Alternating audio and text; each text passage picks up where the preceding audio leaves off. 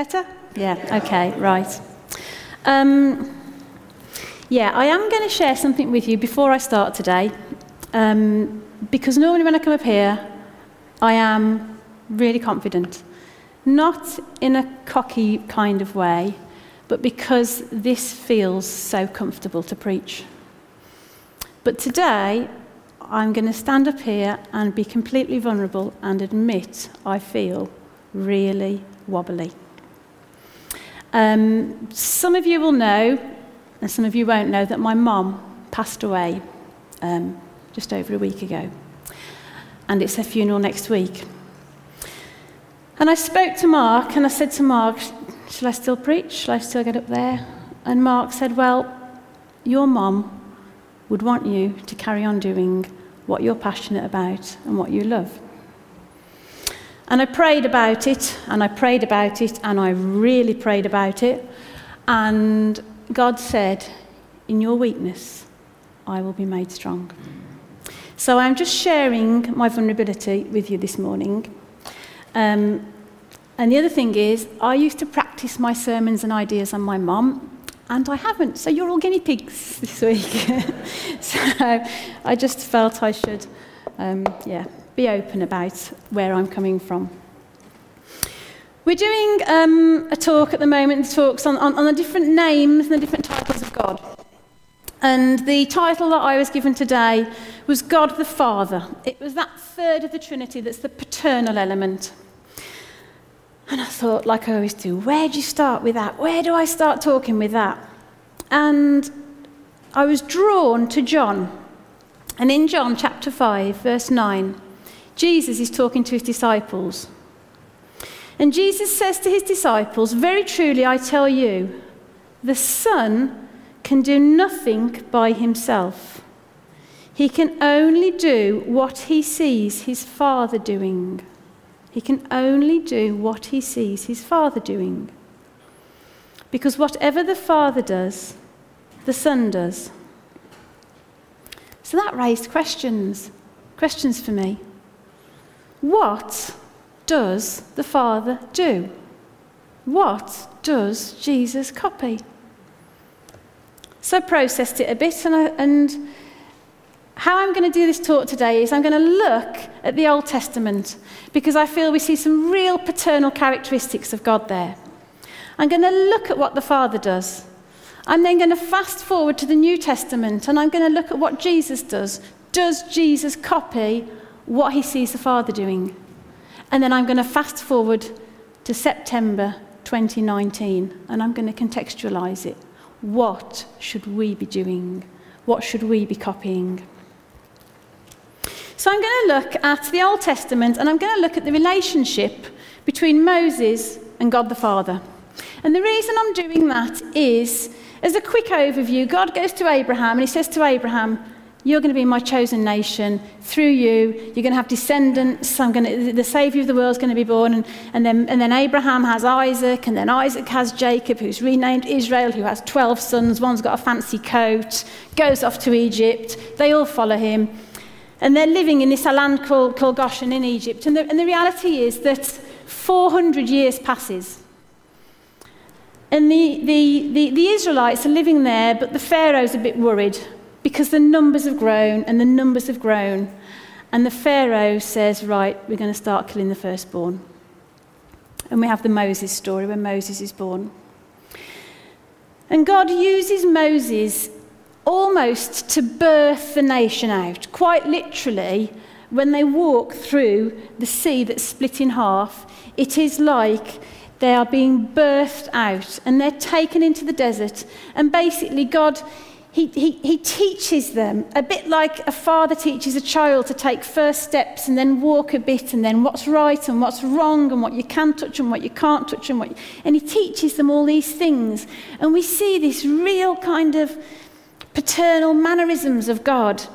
And so I thought that's a really good way to look at the fatherly side of our Lord and see what it is and how he acts and what Jesus copies. So we're going to look at two bits in Exodus to begin with. Exodus chapter 32, which is the scene of the golden calf. And Exodus chapter 33, which is Moses having a bit of a quiet time with God. So I'm going to read you Exodus chapter 32, just verses 7 through till 14. So basically Moses is up the mountain. He's having pina coladas with God. He's having a good time. And they're having a chat. And they're drawing up the Ten Commandments, and there's a bit of PA work going on. And then the Lord says to Moses, "Go down, because your people whom you have brought up out of Egypt have become corrupt.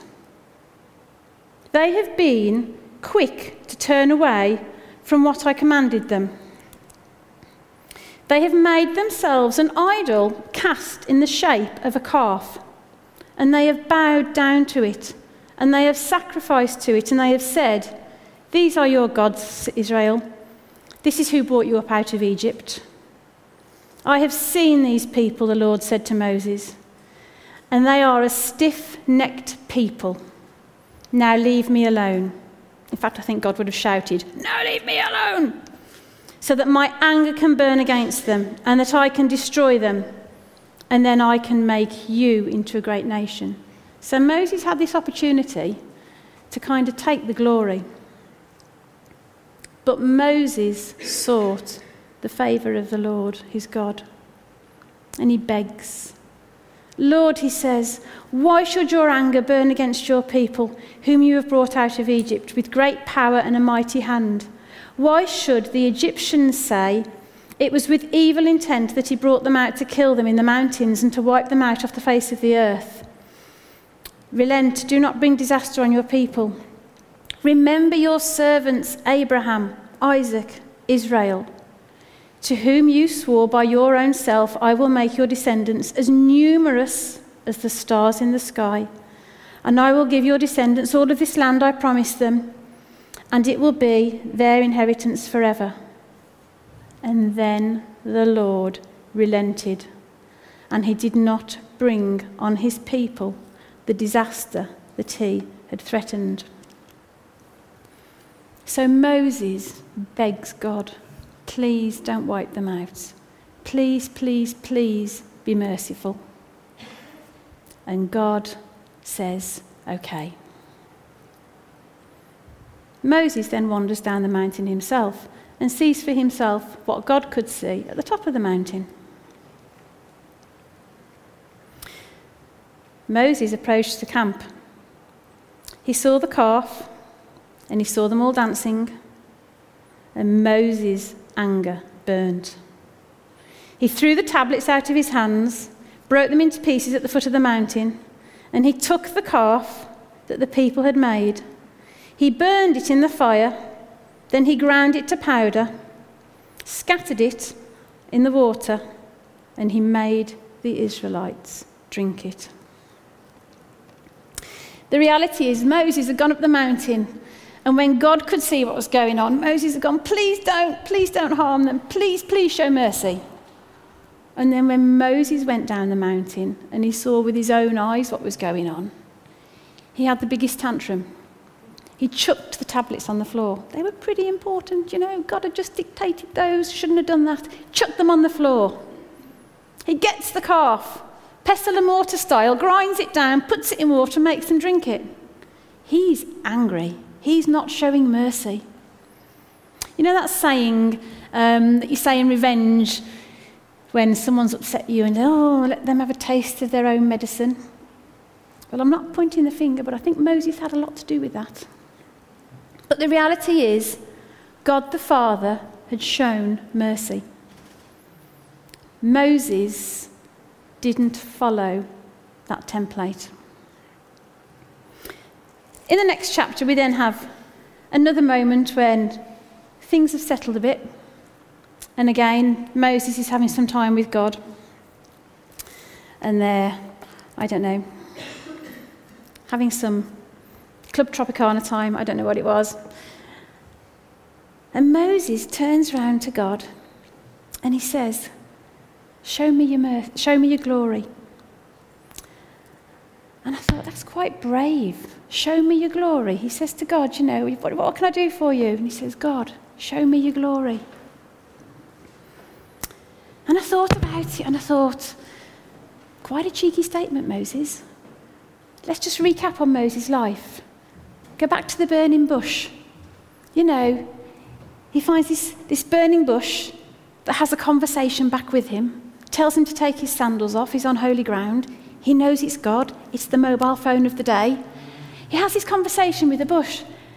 That is pretty glorious. That is God manifest supernaturally.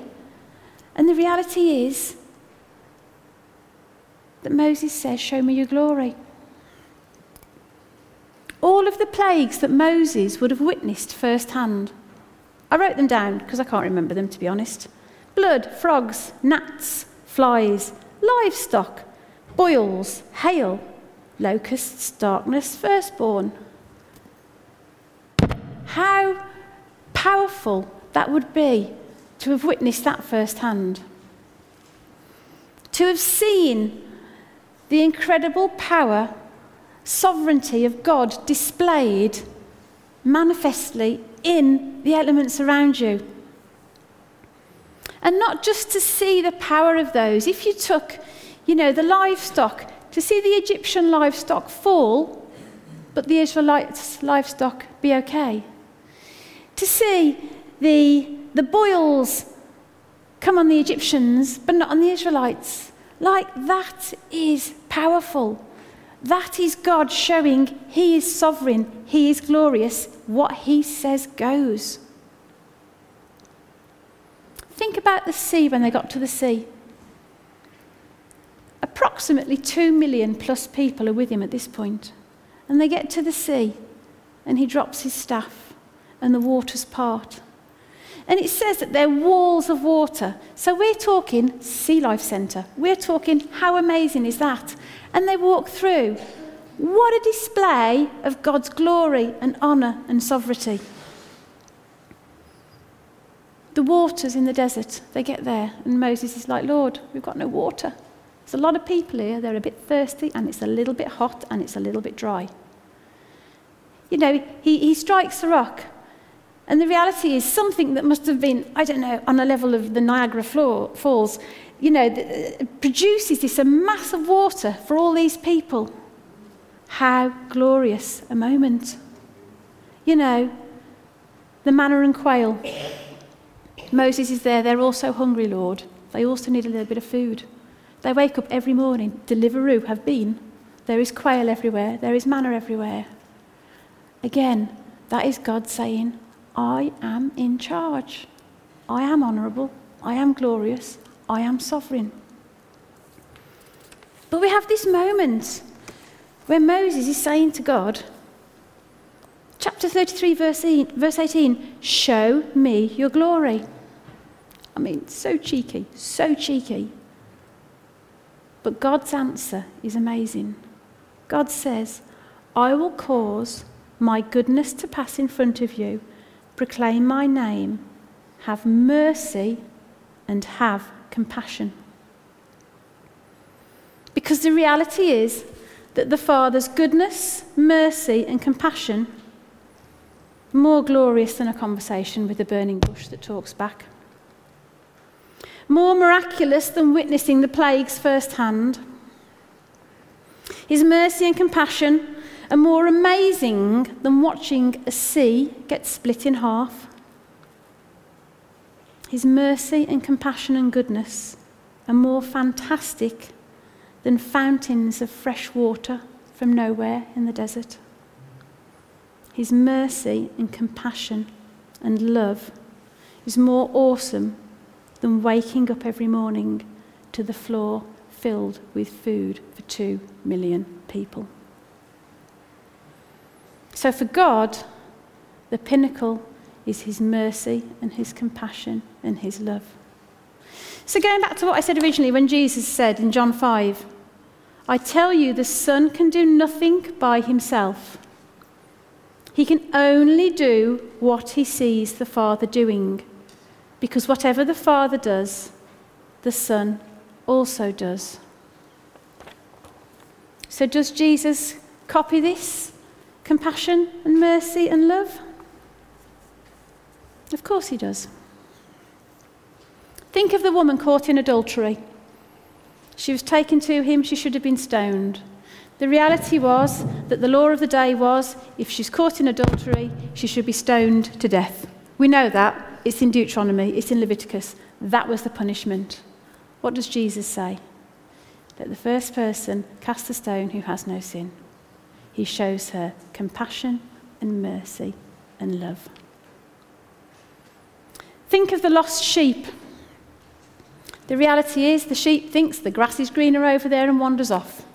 A lot of us would think, well, fair enough, you deserve what you get. Jesus, no, I'm going after him. Compassion, love, mercy. Think of the disciples that he kind of took into his band of close friends. Mary Magdalene, a prostitute. A lot of people would have just kind of pushed her to one side. No, Jesus welcomes her in, shows her compassion, mercy, and love. Levi, the tax collector. We think HMRC, but actually it was worse. It was HMRC and worse because they also added on their bit of VAT as well. They weren't very nice people. Jesus shows him compassion and mercy and love. All through his life, and that list could have gone on and on and on, but right up to Gethsemane, just before he's about to be taken and crucified, there's a guard. He has his ear chopped off. Does Jesus shout at him? Does he have a go at him? No. What does he do? He picks his ear up and he puts it back and he shows him compassion and mercy and love. Which brings me to the prodigal son, the verse that Jim so kindly read out. The reality is the prodigal son demands an early inheritance. And then he takes off. I think in Scripture it says, for wild living. That's sex, drugs and rock and roll to you and me. He parties. He absolutely blows it. He ends up skint, hungry, no clothes, nowhere to live, working for somebody else, not doing a very good job. He goes back home. Bank of mum and dad. Also sound familiar. The reality is, he goes back home. Does he get the clip round the ear roll he deserves? No. He's welcomed with compassion and mercy and love.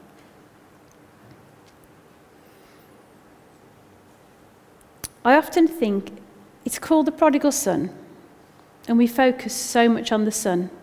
I mean, he plays a big part in the story, don't get me wrong.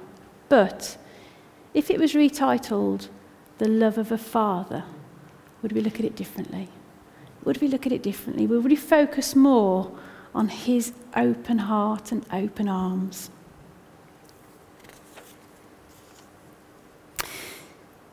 We see the Father's heart of God repeatedly echoed in the New Testament, in the people Jesus mingled with, in the parables, in the story. In the parables, we see the Father's love revealed to us through God as a farmer in Mark 4, the parable of the sower. We see God as a builder in Matthew 7 with the wise and foolish builders. We see God as an architect in 1 Peter with living stones. But personally, I think that the prodigal son, showing God as a father, not only displays God's main beautiful character of his mercy and his compassion and his love, but his desire as a father to be reunited back with his kids, us. God won't force humans to love him. We've got free will, and we will all make mistakes. Me especially. Had a driving mistake this week, which I won't go into. But, we all get things wrong. But the bottom line is, he's always there with open arms, showing us compassion and mercy and love.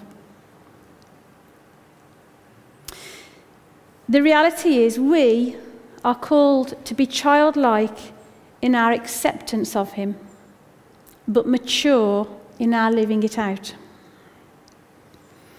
We will beat the battles of this life with love. There's a saying, kill it with love. Because the reality is, When people fall out, revenge produces revenge, which produces revenge, which produces revenge, and it only goes one way. And the only way to stop that cycle is to show compassion and mercy and love. Whether it's between spouses, siblings, faith groups, communities, countries, the only way to break the cycle is to copy Jesus, who copied the Father, and display compassion and mercy and love. For some people here, their earthly fathers may not have been the perfect template of a father's love. For some of us here, the pain and injustice received at the hands of our fathers makes it really hard to imagine that.